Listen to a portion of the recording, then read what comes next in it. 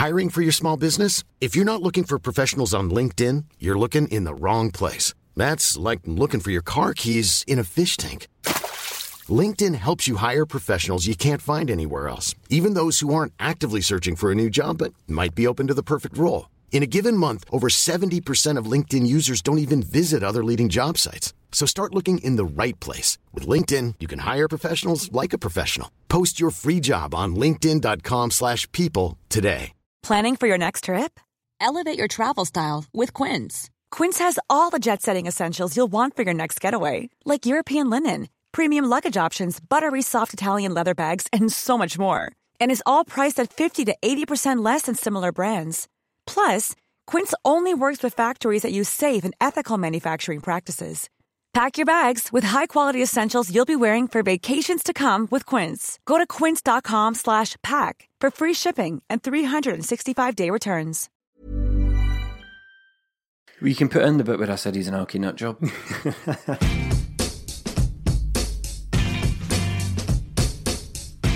This week, Celtic proved no match for the Bats as a weak Parkhead performance leaves European progression looking unlikely.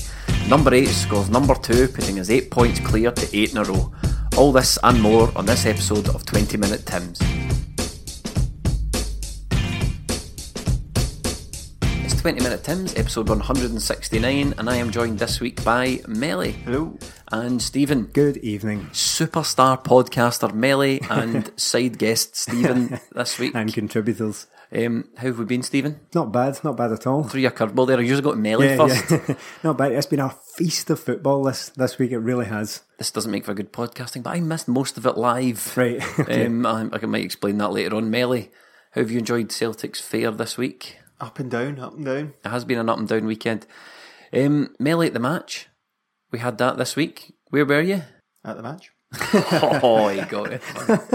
Thanks, mate. Celtic Valencia, obviously. Thursday night. Yes. Thursday night. Steph joined me. I was once again a guest on Melly at the Match, the hugely popular Patreon podcast that we've been running. Has there ever been a band where someone's side project has been more popular than the band? Well, has Melly at the Match sort of become the Frasier to Cheers? I think that's what it is. Yeah. It's a connoisseur's choice. Simmer down again, boy. Let's go. He doesn't want to go into his head. And Melly at the Match, for those of you who don't know, is a podcast available to our patrons. If you're interested at all in Patreon, you can check it out at patreon.com/20minutetims. Just a wee note there, we're almost at the 500 patron mark by this, so we're incredibly grateful for that. Thank you for everyone who signed up for that. Yeah, very, very much appreciated, all the support that you guys give us. Melly, Celtic Valencia, what happened, mate? So let me tell you about my Thursday night. Missed the game. I was on a flight abroad and some guy decided to batter the passenger behind him. It was in the papers, everyone. You might have noticed, yeah. An absolute Barney, and the air hostesses were put over the blower. We need some assistance. And this was my moment. This was Passenger 57. I always bet on black. So I just stood up and made my way to the back of the plane. But it's okay, it was handled by a 6-foot guy that looked like Stone Cold Steve Austin. So I missed the Celtic game, but when I landed in Madrid after my plane got diverted, I saw the score and I was less than impressed. About as impressed as me and Stephen. Going into the game, 2-0 Valencia as a final score, you'd probably say that could probably be fair. But it was the performance in the game from Celtic that wasn't good enough. Again, beaten by a better team, better players, spent more money, higher wage bill, playing a better league. Yes, all that's true. But Celtic were pretty poor. They never got going from the very start. The first 10 minutes were okay, but after that, they just played right into Valencia's hands. I'd go further than that. I thought the first 10, 12-ish minutes were actually quite good. No much further than that. No, but I would say they were better than all right. I thought Celtic were actually quite good at that point. They were taking the game to Valencia, but after that... Do you think that was maybe Valencia feeling Celtic out a wee bit, see what they had to offer? More than likely. Valencia just set up their 4-4-2 from that point on, and just Celtic didn't penetrate the entire game, really. Now, I agree with Melly. I never expected Celtic to get through this tie. I'd never expected that at any point, but I turned up to this game really excited about it and really looking forward to it because, we might not get through this, but this is Valencia, a big historic European team. It's a cracking tie to get. And you know what? We might not go through, but we could give them a right good black eye and maybe get one of these famous 3 each draws. I think, Melly, did you pick 3 each that last Monday, actually? We can give them a right good scare. take something over to the Mestalla with a wee bit of hope of going through, but it just kind of fell apart. I was actually mildly embarrassed by the whole thing. Now, I'll qualify that by saying it's not the same as losing 7-0 to Barcelona or PSG or something, right?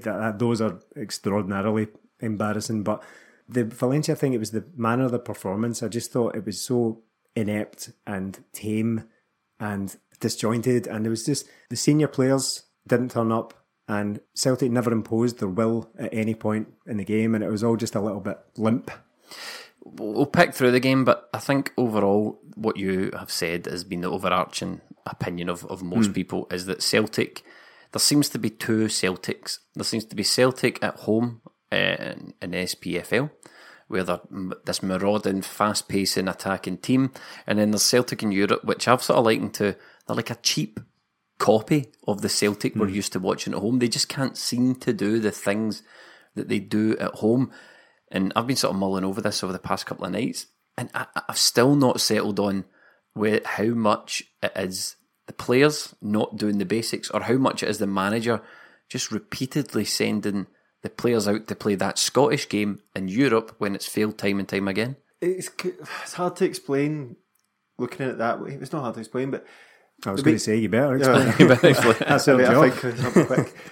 The way we play in Scotland, I've been thinking about it as well, the way we play in Scotland is the way we should play. Now, there's no reason for that not to be translated into Europe. The reason it isn't translated into Europe is because the players don't do it properly. Now, if we're playing out from the back, there's always a spare man around there, so you can get out, but the players have to be brave, the ball has to be moved quicker. All these things need to fall into place, but that wasn't happening. Ball wasn't getting moved quickly enough. Midfielders weren't dropping in quickly enough to receive the ball. It was always the easy pass we played. So it wasn't whoever had the ball made the mistake. Nobody was taking responsibility. That was throughout the whole game. Now, we know the defenders pass the ball side to side. Three midfielders in there have to demand the ball as well. They have to move into space. Valencia, once they get into that 4-4-2, they just sat in it and the two strikers moved across, the midfield moved across, and they just cut it off. We made it so easy for them that was the most disappointing thing about the performance. After the first 10 minutes, Valencia, as you said, settled into the game, but the crowd started to get a wee bit anxious, and that's because Celtic didn't take the game to Valencia. They didn't create a chance that got the crowd off their feet and believing. When you miss that chance and the crowd starts cheering after it, they didn't once do that. They all just took the easy option and played it sideways, played it inside. And even Ryan Christie did go at Izagiri a couple of times on our side, Stephen. Yeah, that's right. Just play it down the line, play it into me, but he didn't. He chose to cut back, go inside and go across. The good thing about when Celtic play in Europe is there's a lot of great analysis. You know, people really dig deep into it. Something I read with interest was Stefan Bienkowski, who now writes for the BBC, actually had a bit of a look at the stats. And Celtic had 790 passes on the night. 61% went forward, which seems quite high, but in comparison to the rest of the games Celtic have played in Europe, that's the lowest figure. Right. 16% of those passes forward were only into the Valencia final third. So it's borne out in the stats that there's a real lack of attacking penetration. We're just on stats. What Melly's saying there about the safe passing, Celtic ended up with a higher pass completion rate than Valencia, but that was borne out in the style of passing that was at. I think it was 90% pass completion, but all that tells me is they kept the ball in the back four basically all night. We often refer to our old dads on this podcast who give us words of wisdom, and one thing my dad always says is when he's watching SPFL teams, he'll say they lack the belief to attack us. He goes, SPFL teams, he goes, see if they just had a bit of belief in themselves and attacked Celtic, they would get more out of the game than they would. Now, I'd be inclined to look at Celtic v Valencia and say the lack of passing options into the final third, or the lack of passes into the final third, shows what you said, Melly. Nobody wants to get on the ball and make the mistake. We lack the belief that we can do it at that level. There was another great bit of analysis from an account called _final pass. I tweeted it from our account. I'll probably refer to that video a couple of times because he done a lot on it. But one thing it highlighted was, on what we're talking about, was the amount of times Burke was open and the lack of utilisation of Burke, playing him down the channel, playing him on the counter-attack when he was open. And that, to me, is indicative of the lack of belief that I was talking about. And I think there was 3 things that let Celtic down on the night. One of them was a lack of belief. This might sound obvious. One of them was a lack of quality in their own play. And one of them was a lack of speed. And I think that half second, half yard that we get in Scotland doesn't exist in Europe. The one exciting moment from Celtic's point of view in the night was Scott Sinclair releasing Burke. He didn't get to it, but it was the one time we thought, oh, could be in here. And the keeper eventually came out and kind of slide tackled it clear. But you're right, that Burke was going to be the outball all night. That's really what he's there for. That's what he's good at. We just didn't make use of it. We didn't make use of it at all. We spoke about it in the St Johnstone game when he burst past that guy for the 4th goal, was it? And puts the ball across for Sinclair. That's unbelievable pace. Imagine having that in your team and we didn't utilise it once. The problem I had it was all safe. See, if we are going to... It was like earlier in the season, there was times when Celtic would just keep the ball for the sake of it, just because they didn't want to be the guy that gave it away so they wouldn't hear the groans of the crowd. The team were on a high. We've won every game, not conceded a goal, and to go into that game and then be fearful of a wee bit of the crowd getting on your back is unforgivable at this level, because that is not the kind of players you want at Celtic Park. I remember saying to the guy beside me at the start of the season when we were going through that bad stage, a ball was played over and it went out of play.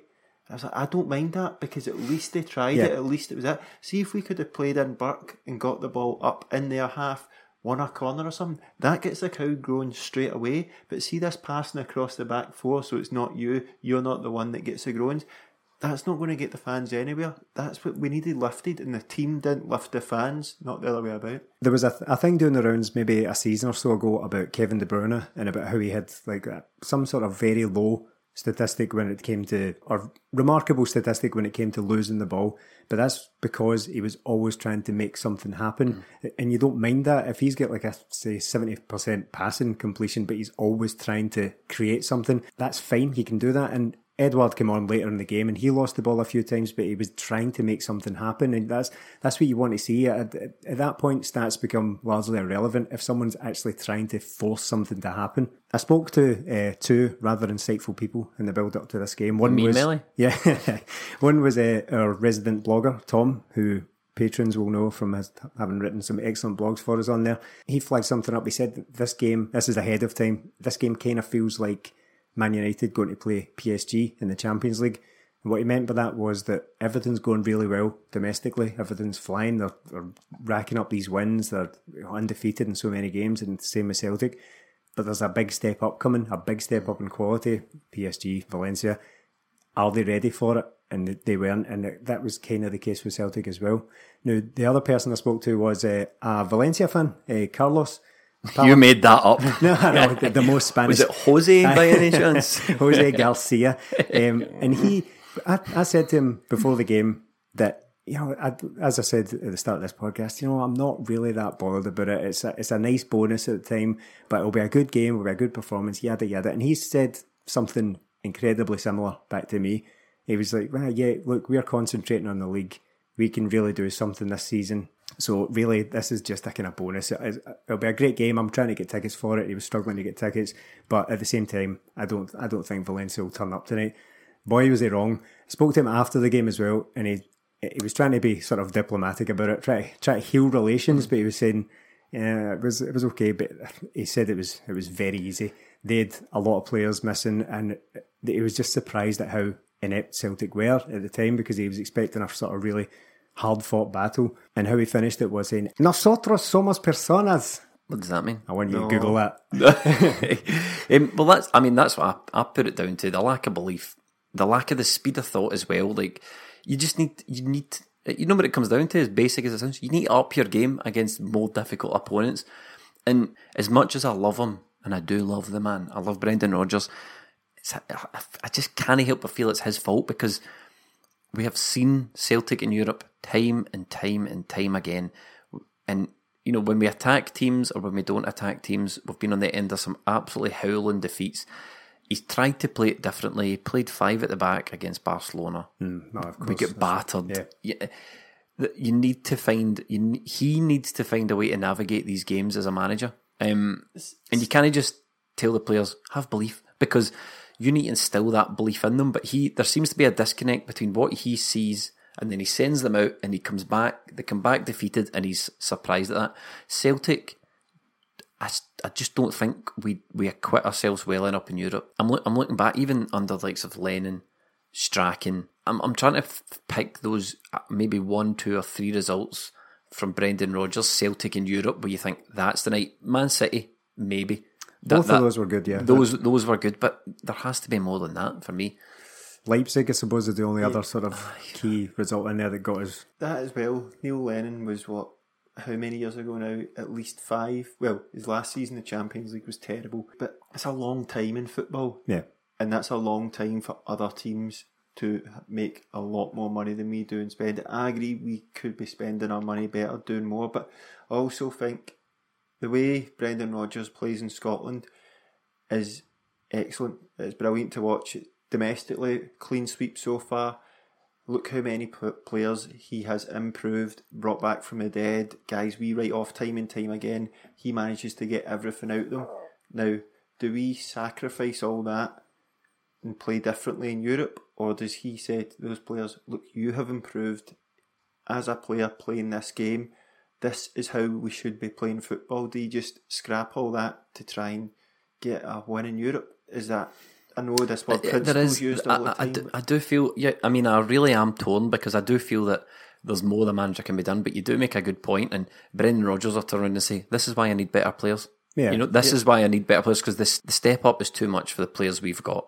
We can't expect Christie to make the step up from being a reserve player to being an SPFL starter to being good in Europe in the space of 6 months, a year. This is why Brendan Rodgers says he needs better players. There is also other teams in similar situation to us struggle, like PSG. They have struggled for a long time. Win that French league, no problem, but once they step up the quality because they're not playing that every week, that's when they struggle. If you look at us, playing from the back, it works. The best teams do it, but you need to have the players that can do it. It wasn't so much the playing. You're right, because it wasn't so much the playing at the back that cost us this game. It was the lack of playing forward. But look at the 3 out the back 4: Izagiri, Simonovic, Boyata. Sticking a wee pin in that Izagiri chat. Let's talk about that. Let's talk about the back 4. How long have they been there? But years and years, not good enough. Well, I know we have this conversation almost every week. It seems, Stephen, that we're picking on Izagiri. Izagiri struggled in Europe 4 years ago. Yeah. You know what I mean? He's struggling in Europe now. You said last week on the podcast there's a bit of a contentious moment, if I remember correctly. We both went for Hayes at left back. Yeah, I wanted Hayes. I didn't. In fairness to me, we went for Izagiri. You went for Hayes. I went for Hayes. In fairness, though, I'm not going to sit here and say that I fought particularly hard for it. I think I just said I'd prefer Hayes. Yeah. I didn't say no, Izagiri must not play. It didn't really go maybe like that. Maybe if he did, he wouldn't have played. Maybe, but yeah, I said that in Melee at the match as well. That was the only thing that I didn't get that I asked for in the starting lineup. Hayes didn't play. Now, Izagiri's performance that night, it was appalling. That's it, it's done. Izagiri shouldn't play for Celtic. I don't mean for this to come out as like a personal attack or anything like that, but the facts of the matter are he's never good enough to be on that pitch, especially against Valencia. He's struggled domestically for the vast majority of this season. It's not his fault. Right, much the same as Lustig. I don't mean to come across like I'm attacking these guys, but the absolute bare facts of it are Izagiri should never have been on that pitch. If you watch the video that I referred to earlier on, it's a highlight of how bad an individual performance can be on the night. We're not picking on Izagiri. However, he was terrible. All of his passes, more or less, were returned to the person that gave him the ball. He hardly ever broke forward. There's a point in this game where Celtic are breaking, and that excellent video pauses, and the caption is, "Where's Izagiri?" Yeah. Because Celtic are breaking forward and Izagiri is nowhere to be seen. The first goal, we might as well talk about it since we've arrived at it. Izagiri, the back line was a mess for that goal. It looked like Boyata stepped forward. It was like a question mark, but a reverse question mark, the line. Boyata steps forward, probably correctly in my view, to try and anticipate the fact that he needs to close down the ball. Jozo tries to play a guy offside. Now, Izagiri gets slaughtered for this, and rightly so, but Jozo didn't seem to give Izagiri any signal that he was playing offside. Jozo just step forward to play offside. I blame the two of them equally. Yeah, and Izagiri's completely switched off and the guy goes past him.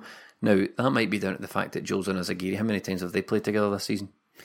I don't know. Probably terrible communication, and the thing is Valencia go score a tap in, effectively. Yeah, the thing is though, it reminds me as well of a few moments throughout the game, actually, we talked about the other night. There were Jozo and Boyata seemingly being surprised to see each other. They kept either leaving the ball to each other or not realising the other one was there. And yeah, Izagiri might not have played with Jozo much this season, but they've been together for 4 years, where Izagiri with a slight break in the middle of that. But Jozo Simunovic and Boyata haven't developed any kind of communicative relationship in the 4 seasons that they've been at Celtic.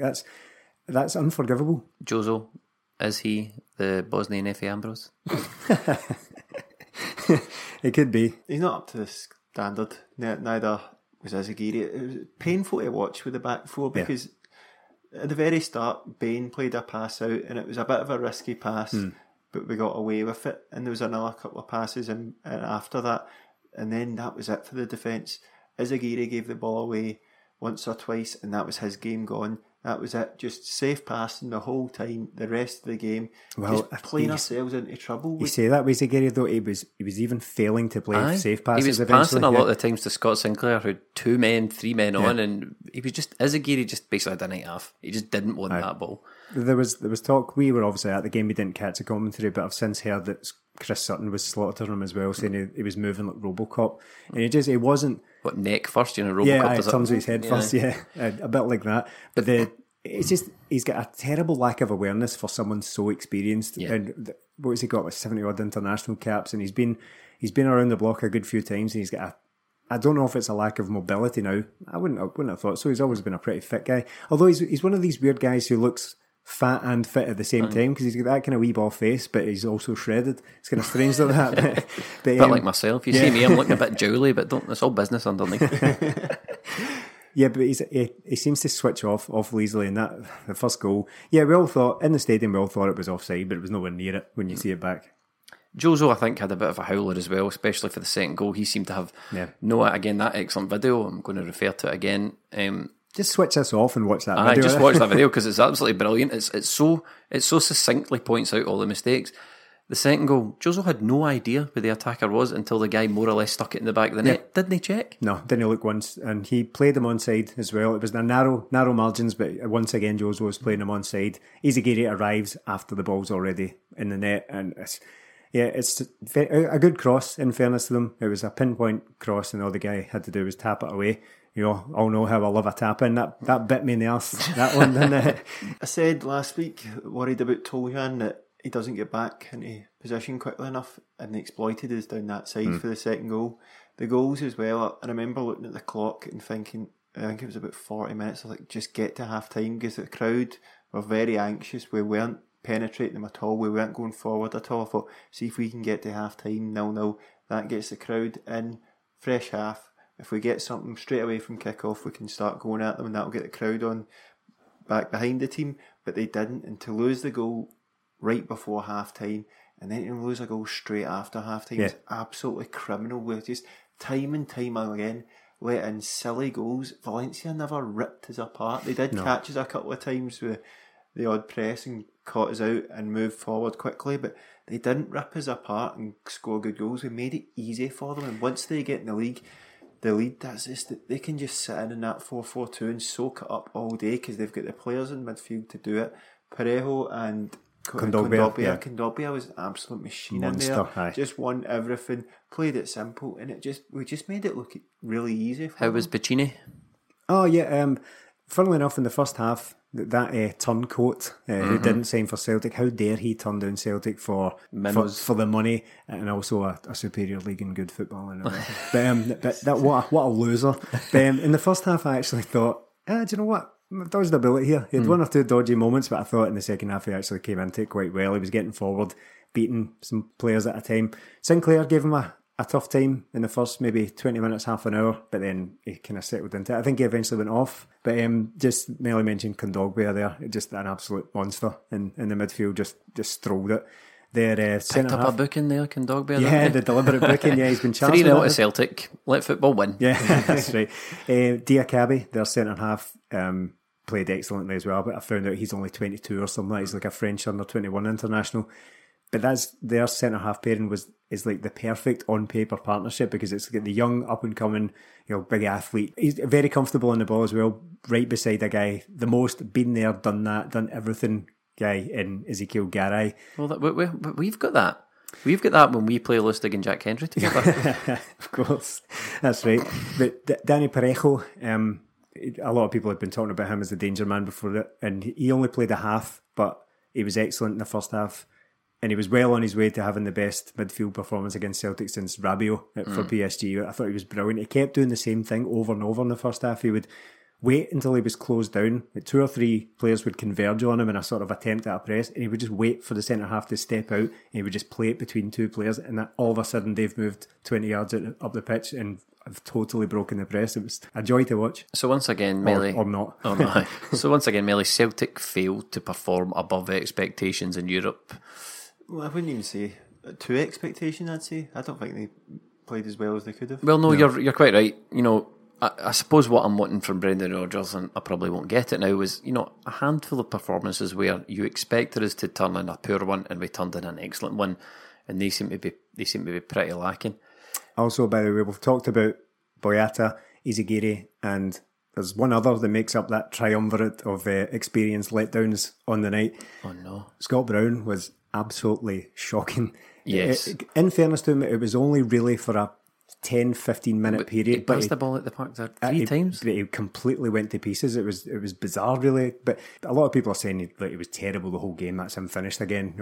As if Scott Brown finished again. He's finished again. But for that period, yeah, he turned and rattled the ball at the pitch at one point. In fact, he did it twice because he booted the ball over Izagiri's head, played going back towards goal. I'd rather do that than give it to Izagiri, though, on the night. He was he had no chance against Kondogbia, but even when Francis Coquelin came on, he was easily outmuscled for the second goal as well.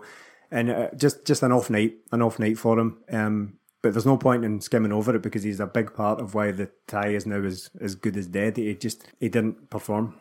I was really disappointed in the free midfield, actually. It was Cal McGregor's poorest game for a long time. And Christie as well. To be fair, Christie, he could have been played in. We didn't play his strengths either because the ball's back there. But Brown and McGregor just didn't look after the ball the way they should. And that's really disappointing, having that free midfield against the 2 Valencia, and we were absolutely dominated time and time again. See, even from our position where we were sitting, their midfield, as we said, they just played banks of 4. It was basically a really standard 4-4-2, which is, real football, lads. 2 strikers, 2 goals, mate. That's how it works. We all know that. Just play 2 up front, you get 2 goals, 1 from each. But their midfield just looked like a brick wall of navy blue. I think they were blue, navy blue strips. It just looked impenetrable. And I think that led to an awful lot of the negative play from Toljan in particular. He just didn't look interested in going forward. I don't think he was helped out much by Forrest ahead of him. In fairness, I think he was all right towards the end of the game. He sprang to life after the subs came on. Yeah, exactly. But before that, I just felt he was hiding again. Yeah, right, yeah. So tie over? Never over till it's over. It's over. Only, there's a wee percentage of teams have won 2-0 away from home and went through. Do you know what that is? Tell us. 97% of teams that win the first leg 2-0 away from home go through. So you're saying there's a chance. Yeah. What I would say is, in the away leg, I am 100% confident in saying that Celtic will concede in the Mestalla. I don't think I'm saying anything particularly controversial there. I think I could bank on them conceding at least 1, which would leave them having to score 4 goals away from home in Europe against Valencia at the Mestalla.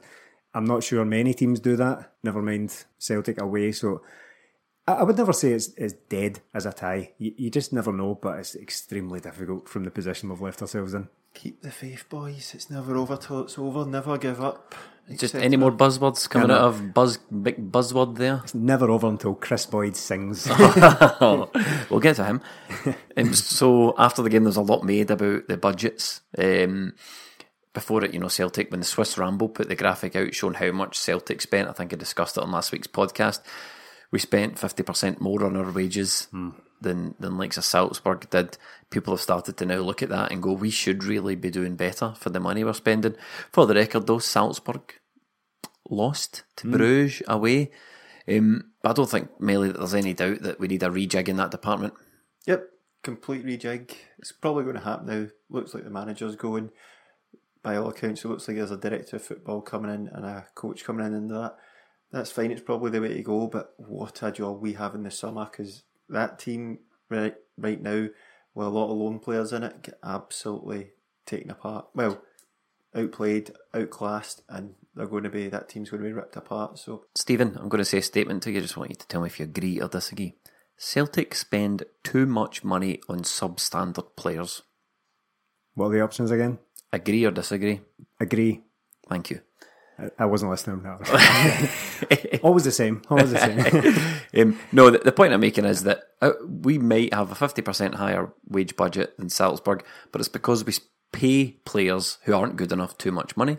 Yeah. And we have far too many players. That's undoubted. It's paid 50% more to 50 players. Yeah. Right. The squad's massive. It's really that simple. So the first step of doing better in Europe is consolidating our funds into better paid and more talented players. I don't want to go too far down this road, but Celtic need to get better at offloading. I mean, Celtic seem to be uniquely poor at being able to get rid of players because they sign these players who aren't good enough and pay them too much money. Yeah, pay them too much money. C.1. Yep, pay them too much money and you can't get rid of them. That's 4 years. I think Scott Allen has been at the club. Am I right? Did he sign a 4-year contract and he's seen the whole thing out? Marvin Campbell's still there. Again, I don't want to go too far down this road. We all know the names. Could do this all night, yeah. We got a decent point through from a listener called Scott Fulton. He's asking about, it was a joke obviously, that if we could bring in Steve Clarke just for the European games. Right. Because, I mean, Steve Clarke, we'll get on to him in a second, from playing Kilmarnock, he obviously knows how to stifle a team. Do you think that's the sort of approach Celtic should be taking in Europe? Because if Steve Clarke can do it with Kilmarnock against us and against Rangers and all that, could Celtic do that, Melly? Would it go totally against? Is that not even in Brendan Rodgers' thinking? That's what I was talking about earlier. It's hard to. We need to see what Steve Clarke can do with a team like Celtic because he's setting up Kilmarnock and he's doing that well. But remember, Gordon Strachan got results, Neil Lennon got results, but seeing their last couple of seasons, the football in the SPL was brutal. I think it's funny how you should mention Gordon Strachan and Steve Clarke in the same sentence. That's the dream team for next season. Yeah. Gordon Strachan, director of football, Steve Clarke, head coach. I think Scott's specific point though is asking whether he would do better in Europe, not as Celtic manager, if you could sub them in and out, if we would get on better. And I suppose it boils down to what you're willing to give up to achieve. So it depends your goals versus your principles and all that kind of thing. But what I would say is that management, well, it's about being versatile. There are different things to be done. It's not about finding a philosophy and just sticking rigidly to it regardless of results. I know that's not what Brendan Rodgers does, but if he were to make Celtic harder to beat in Europe, it doesn't make him a bad manager. It doesn't mean that he has sold his principles completely down the river. It's a results business at the end of the day. But let me be Brendan Rodgers here, right? Let me be. By all means, do the accent? I can't, but you say work like him. Work. There we go. Supporters. There we go. I'll be Brendan Rodgers here. What more do you want me to do? We had more of the ball. Steve Clarke couldn't have Celtic have more of the ball. No. Gordon Strachan's teams, as frustrating as they were in Europe, were successful because they knew how to keep the ball. Brendan Rodgers' Celtic kept the ball. They had more of the ball than the other team. They just kept making mistakes. And I think Brendan Rodgers' point would be, how do I stop you, Scott Brown, putting the ball out of the park? How do I make you, as a Aguirre, play the way I want you to play? It's a good point, yeah. It's impossible, yeah. It is. I like the way he plays, but there's also, look at the defence. This is his third season again. Look at that defence. He brought back Aguirre. Where's the centre-halves? Because he's had, 6, 7, how many windows to bring in centre-halves of sufficient quality? He's brought in Benkovic, and that's it. But the boy's injured, he'd be playing if he was... Yeah. That's true, but he's had how many years to get another one? Colo, is he still on the books? Is he on the budget, though? I agree, yes, Valencia have got more money and higher paid players. But see, they had a player making his debut against Celtic and he scored and set up one goal. They bought him for €5 million 2 weeks ago. Now, Celtic, I'm not saying they should have signed him from underneath Valencia's noses, but it's not. Valencia aren't really about signing 40 million players, although they are capable of doing that. They just have better players, unfortunately.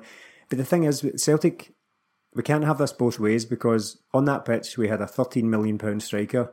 We had a £9 million striker come off the bench. Timo Weah, what would it cost to sign him from PSG?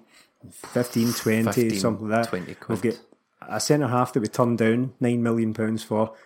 James Forrest was linked with Liverpool a few weeks ago and everyone scoffed at £8 million. The implication there being that he's worth much more than that. So there's an awful lot of value on that pitch for Celtic, regardless of what was paid for them or not. But I just think for the value of the players that Celtic had on the pitch and could call upon, it still didn't put in the required performance anyway. You talk about money.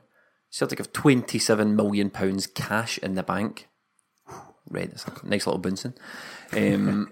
This is what happens when you have your cash in the bank and not in the park. That's exactly what I was going to say. We could maybe spend some of that cash on players and put it on the park and maybe do a little bit better. There's no doubt that Celtic could spend more. But the other thing is it swings too far the other way. I think a lot of people look at that as if it's the transfer budget, as if it's a computer game, basically. But that's not the case. Celtic are an expensive club to run. And it's not just as simple of, well, we have £27 million in the bank. You can spend 26 of that, still have a whole £1 million in the bank and still be loaded.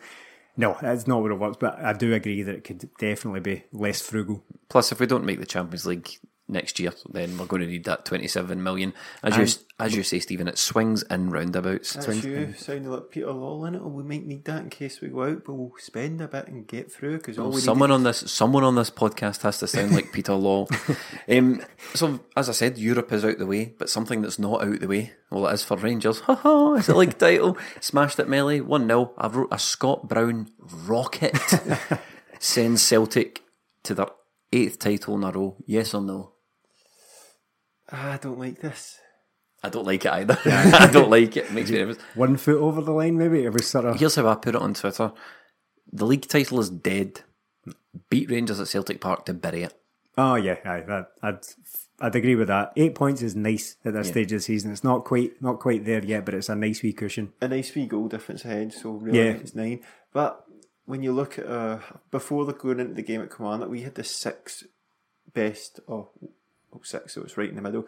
Worst away form in the league. Was it 6th best or worst? Oh, it's right in the middle. 6 out of 12. So Keep that in. Glass half empty. Oh, all right. Start again. We had we were 6th in the league for form away from home. Okay. That's not good enough. So we've got a lot of away games.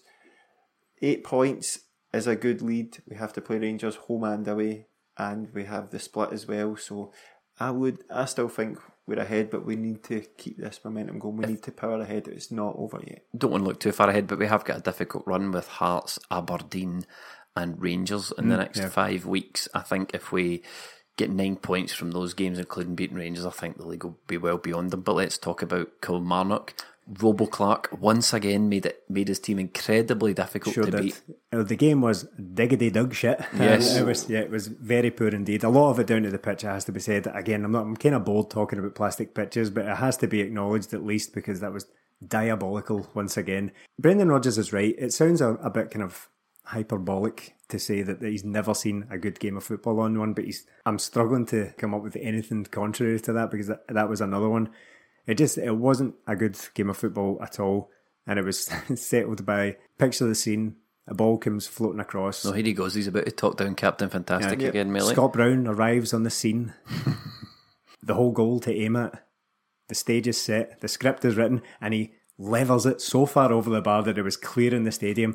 But Alex Bruce, son of Manchester United legend Steve, punches the ball, scoops the ball out of the sky, and throws it into the bottom corner. Biomechanics. It was biomechanics, yeah. Before this game, if you'd offered me a 1-0 win against Kilmarnock, I would have snatched it off you because going to Kilmarnock, I'd say that's the most difficult test after a big European game we will face. As is proven by recent results. Yep. I hadn't beaten. Lost the last 2 games there. Up against Steve Clarke. It's just everything looked like wearing that strip. I know. See, if you had offered me that 1-0, I'd have snatched it. But if you'd offered me 1-0, Kurt Broadfoot being sent off, Scott Brown scoring a sclaffed winner in the last minute that deflects off the guy that came on for Kurt Broadfoot, and the Hun fury after it. I would just say, this is too much. Just need to 1-0. The tears are delicious. I saw a cracking picture. My uncle sent me through a picture of noted St Mirren fan Chick Young sitting behind Brendan Rodgers looking absolutely furious. I wonder how Stevie G's feeling this morning. after. Just so you know, this is I'm going to pause the podcast here because Rangers dropped points and quite unusually, and I think it's something that we should highlight. And Steven Gerrard threw his entire team under the bus. Right. Unusual. He seems to be losing it, yeah. He got the old Tommy gun out and just put them all against the wall. Unusual. But I thought, he would have been watching that Kilmarnock game. He was definitely watching it. Oh, he was 100% watching it. And he was thinking, Celtic are going to drop points here. And that's all I could see when that goal went in and Scott Brown's in the crowd. All I can think about is Steven Gerrard taking his can of whatever he was drinking in his tiny wee hands and throwing it in his telly and just storming up the stairs to see. What do you think he does drink? Dark fruits? I think he drinks dark fruits or something that he Blue Wicked. Do you know what he drinks? He drinks something shite that he thinks is posh, so Bailey's. Right, okay. He's trying to be staunch. Bailey's mixed with something. Bailey's lemonade. Vodka. Anyway, we sort of returned to the side for Johnny Hayes. Do you think that was tactical? Or do you think it was because Izagiri was honking? Well, yeah, I think it's the second one. Well, I suppose they both come under the same umbrella, don't they? It's tactical to get your worst player out of the team. He wasn't in the squad at all. I can only imagine that's got to be it. Johnny Hayes is in perfectly reasonable form at left back. He's been perfectly functional without being spectacular. There was a great moment of defending from Johnny Hayes in the game where I think Sinclair was robbed of the ball on the left and they broke down the right hand side. Johnny Hayes comes from nowhere and busts past both of them. It outpaces both Sinclair and the Kilmarnock attacker and somehow recovers the ball. I thought it was great. But he'll have to do. I hear that Motherwell on Sunday has been earmarked for the return of Kieran Tierney. Yeah, he's not going to make Valencia, unfortunately, but we can only hope that's the case. Perfectly happy with Johnny Hayes being back up, but we must address the left-back situation. More squad additions probably worth talking about. Armstrong Okoflex made the bench. Bayu also made the bench. Edouard came back. It was sort of starting 11 return to form with the two new guys on the bench. Yeah, Okoflex and Bayo played for the reserves last Monday. It was Monday we were in, so he got his rewards, didn't he? Was he like 16, 17 or something? 16, yeah. The bench is looking stronger now. That was Valencia and Kilmarnock looking stronger. We had options to change it, and again, Benkovic, Rogic, Tierney, players to come back, and Cham as well. All these guys would play, and maybe it shows the Valencia game. You mentioned it, like in the Patreon, that when these guys have been out for so long, you sort of forget about them. They would have been a massive difference to our team. Like Tierney and Benkovic at the back instead of Izagiri and Jozo we would have played a lot better. Even just those two, and that's discounting entirely in Cham and Rogic. Because it's in Cham stage, isn't it? Yeah, absolutely. But it's good to see a guy like Okoflex not featuring, but in the plans, because these guys come in and you tend to just think, we'll probably never see this guy. He's very highly rated, as far as I understand it. He was a bit of a coup. Coop, not a coup. No, that's Scottish. That boy's a coup, as if he's rubbish. I mean, a coup. Scott McDonald says coop on Scott McDonald signed for Partick Thistle. Yeah, scored in his debut. Oh, did he? Yeah, Be interesting to see how he does, because Gary Caldwell is sinking like a stone in there. No, not anymore. Is he not? Unbeaten in 5, I think. Oh, so kidnapping your players. He'd be sure just getting the old band back together, doing a Rangers at Partick Thistle. Who's still playing? Nakamura's still kicking the ball. Nakamura's still playing. Barry Robson's chunked it. Is it? Willow Flood's without a club. Right, well, there you go. The stage is set, Gary. That's all you need. Some incidents of the game, the Kilmarnock game, referees copping it again. Rangers fans at the moment are fuming with referees. Yeah. Because things keep happening, like their players are getting kicked square in the head and it's not a foul, and Scott Brown is apparently halving people and he's only getting a booking for it. How do you think the referee done this game, Stephen? I thought it was fine. I thought it was. You would think that because it's a Timmy conspiracy. It was Brother Madden, wasn't it? But I think he got the majority of the big decisions right. I think Scott Brown, the incident we're talking about here was that tackle he get booked for.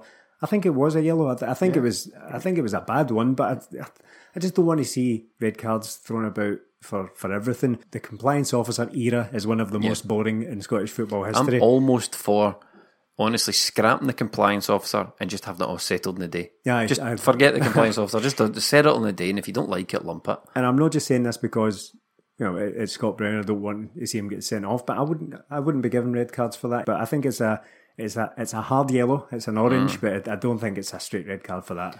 I don't want to see red cards branded about willy-nilly, do you? No. Do you think, Melly, it was fair to send Scott Brown off for a celebration? Yeah. Fair but worth it. Oh, every time. well, everybody knows if you go into the crowd, you get booked, but that late in the game, that euphoric, who cares? For exactly that is why the booking exists, Stephen. Because of what happened. If you jump the board, you're inciting the crowd to come on the pitch. The crowd came on the pitch. Whilst still speaking about the crowd, I should have mentioned the Valencia game. Sensational display by the Green Brigade once again. Riddle me this, riddle me that. I absolutely loved that. The crowd in this game, bit of a different story.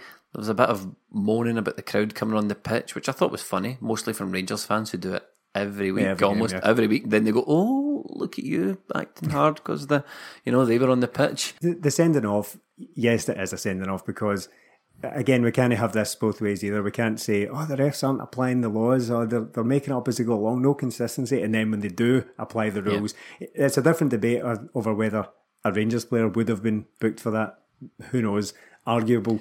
But that to me though, that over celebrating rule to me is the most inconsistent or the least consistent booking in the game. Well, Celtic had one just a couple of weeks ago. I think, was it Weah? No, Weah it was and either Forrest. Weah and Forrest. One of them was booked, one of them wasn't, for exactly the same thing in the same game. Now, I actually blame Oliver Burke for this because see if you actually watch it back, Scott Brown jumps over the first board, yes, and you could be booked for that. But what happens is then Burke actually kind of picks him up and throws him into the crowd. If he hadn't done that, it would never have happened. He had actually stopped well back from the crowd. Chris Boyd, Melly, he was getting some abuse. People were calling him names and he didn't like it. Very difficult to have any sympathy for Chris Boyd. Yeah. He was getting coins thrown at him, which obviously is out of order. Yeah. I mean, you just don't all you're doing is losing the moral high ground when you start tossing coins. Although Chris was quick to take to Instagram and complain about Celtic, the so-called best fans in the world. That's nothing but sour grapes for Chris. I mean, he's reaching for those grapes, man. And he's trying to make that wine, and that wine's already sound like a little violin with cheese and wine, Stephen. Come to us for your near indecipherably obscure MMA jokes. If you get that reference, tweet us where you get that reference I from. laugh every time. These things shouldn't be happening to Chris Boyd, but at the same time, he's very choosy about what he uses his presence in his column to moan about. Just on the sending off, actually, just to go back a bit, you might be able to help me or correct me if I'm wrong, but did this not happen to Chris Commons years ago? I think it was like 2011 or something. It was at Tynecastle. I'm sure he'd been booked for diving, and then a few minutes later he scored in a 3-0 victory, and then just walked straight into the crowd. And I'm thinking, no, don't do it. And he just walked straight into the crowd with his arms, and everybody hugged him, and sure enough he gets sent off. I'm sure that happened, and he was suspended for a Huns game, I think, or something along those lines. I can't remember that, but I mean, there seemed to be an acceptance, and there probably is an acceptance, especially from someone like Scott Brown, that when you're on a yellow and you score in the last minute and you're going to get the red card. He just walked straight off, didn't he? He just walked straight off. It was Bobby Madden, he probably got booked for scoring. It's an interesting debate as to whether, obviously he skied his goal well over the bar and it went in off a hand. Would that penalty have been given had it not gone in? The old biomechanics debate. Well, it certainly should have been. Yeah. This game, Melly, was so bad that the only instance really worth talking about are the goal and the two sending off. Good to see Kirk Broadfoot walk for being thick. Aye, that's a definite red card. Aye. He knew exactly what he was doing. Yeah. Aye. Even if you give him the slight benefit of the doubt, Steve Clark said after the game that he's adamant he just tried to go for the ball, but even if you give him that benefit of the doubt, which I'm dubious to do, it's the old cliche, it's reckless, it's dangerous, it's out of control. Not only was his foot high, because I don't really care about the foot being high like that. As I said with Jozo in the Hibs game, sometimes that just happens, whether it's violent play or not. But when you actually watch it, he's raking his foot downwards as the foot comes in, and he's a dirty player. Kirk Broadfoot. He's the honest guy in the world. He deserves it. I think he's one of these guys as well that is named all his kids something starting with K. Oh, has he? That's really Cole with a K and all that. Another highlight of the game for me. Weah loves it, doesn't he? Oh, wee Timmy. Timo. I've never heard someone called Timo before. Timo absolutely loves it. Was he booked? Yeah, he was booked after the game finished. For noising up the Kilmarnock players. He said in an outrageously verbose and American Instagram post, as is typical of Timo Weah, that he was getting it. He was getting abuse from the minute he came on, so he wanted to give a little back. So fair enough to him. He knew what he was doing. Again, much like Brown, he knew he was taking a booking for it, but sometimes that's more important. Do you know what was adorable? What was adorable? Dancing. bio when he came on. Yeah. Couldn't he do the dance? Yeah. Didn't he know the dance? And then after it, when his Instagram wrote, "Can someone teach me this dance, please?" Get used to it, son. You're going to need it for a few years. I'll send him one of my famous Celtic player Instagram DMs. See, with the game being that bad, it was a bit like, we all remember the game against Kilmarnock where Rogic scored that absolute scream in the last minute. Yep. You forget about how bad the game was and see those moments after the game worth every second of the Turgeon match. Oh, that's a huge one, an Yeah, absolutely massive. massive one. There's no two ways about it. Yeah, it's those type of games and those type of moments that you remember when you won the league, as you said there. It's not quite done yet, but that will be looked back upon as a real important moment when the league comes home. Remember the one in the 98 season where Craig Burley scored a deflection? It was against Dundee United away at Tannadice. That was a tough game, and it was a late goal that picked up the points. Champions win these games. They grind out results when they need to. Melly, you talk about the mark of champions. He's another mark of champions. 100% record in the league since coming back from Dubai.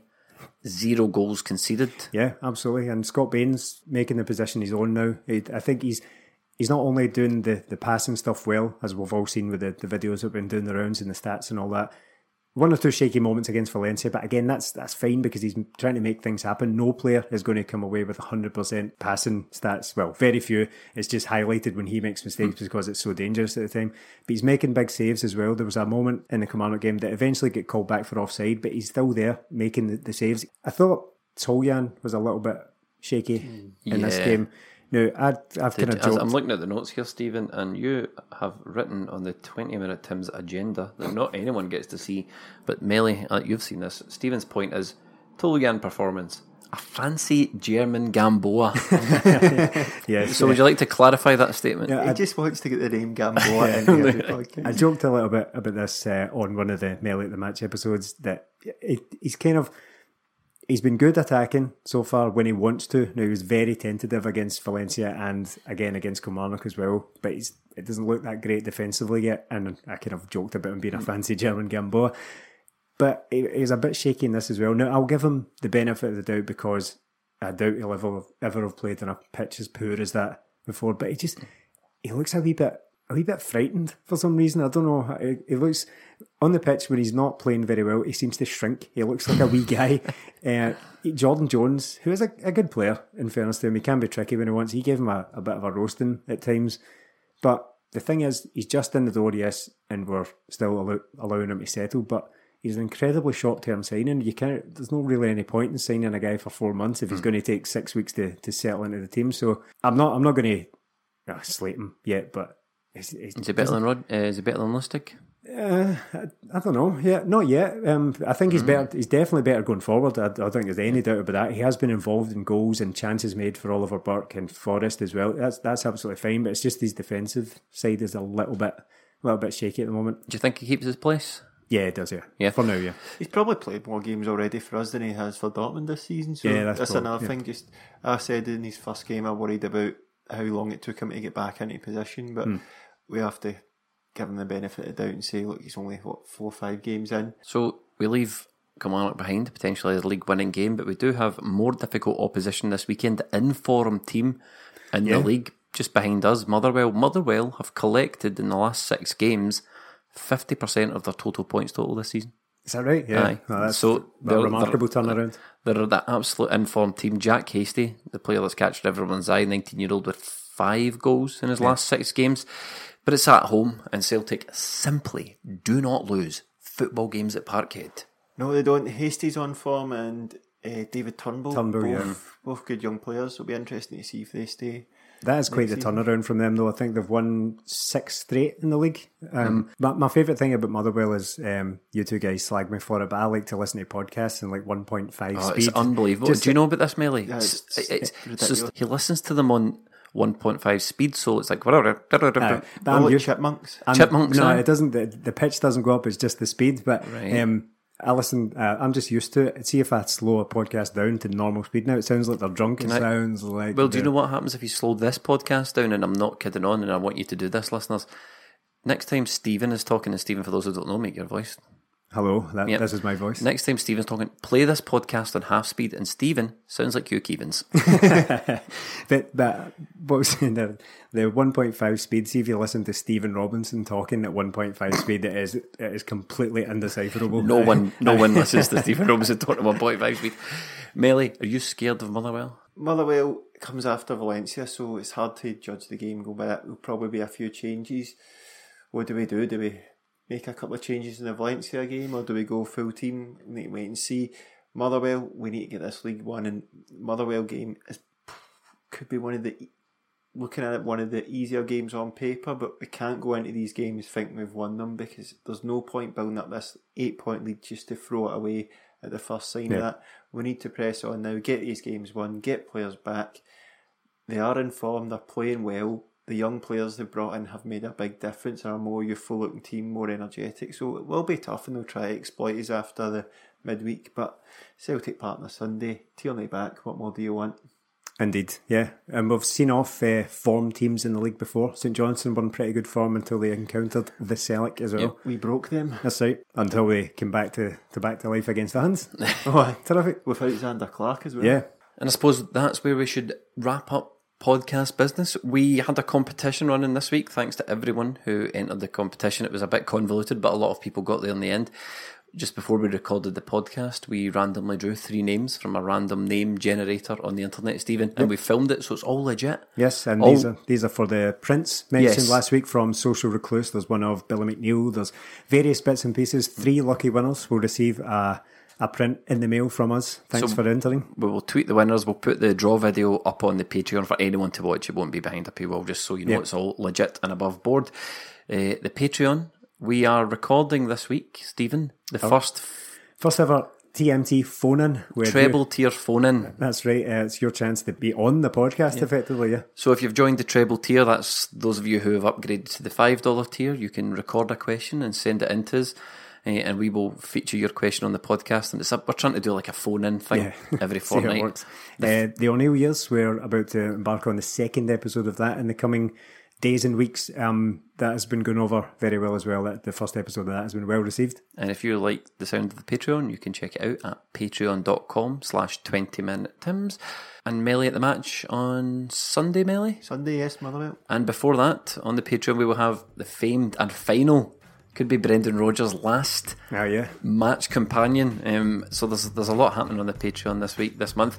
It's effectively, if you're new to all this, it's like Melly at the match, but watching the telly. Yeah, it's like Melly at the match. Don't degrade the match. The match companion was our first thing, Steve. I know. The first side pod.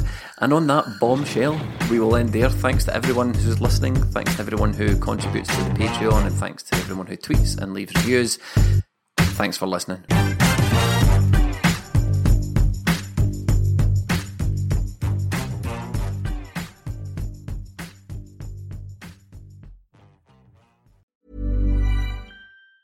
Hey, it's Danny Pellegrino from Everything Iconic. Ready to upgrade your style game without blowing your budget? Check out Quince. They've got all the good stuff, shirts and polos, activewear, and fine leather goods, all at 50 to 80% less than other high-end brands. And the best part? They're all about safe, ethical, and responsible manufacturing. Get that luxury vibe without the luxury price tag.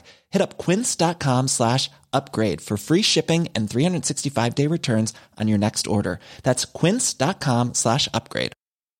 Cool fact, a crocodile can't stick out its tongue. Also, you can get health insurance for a month or just under a year in some states. United Healthcare short-term insurance plans, underwritten by Golden Rule Insurance Company, offer flexible, budget-friendly coverage for you. Learn more at uh1.com.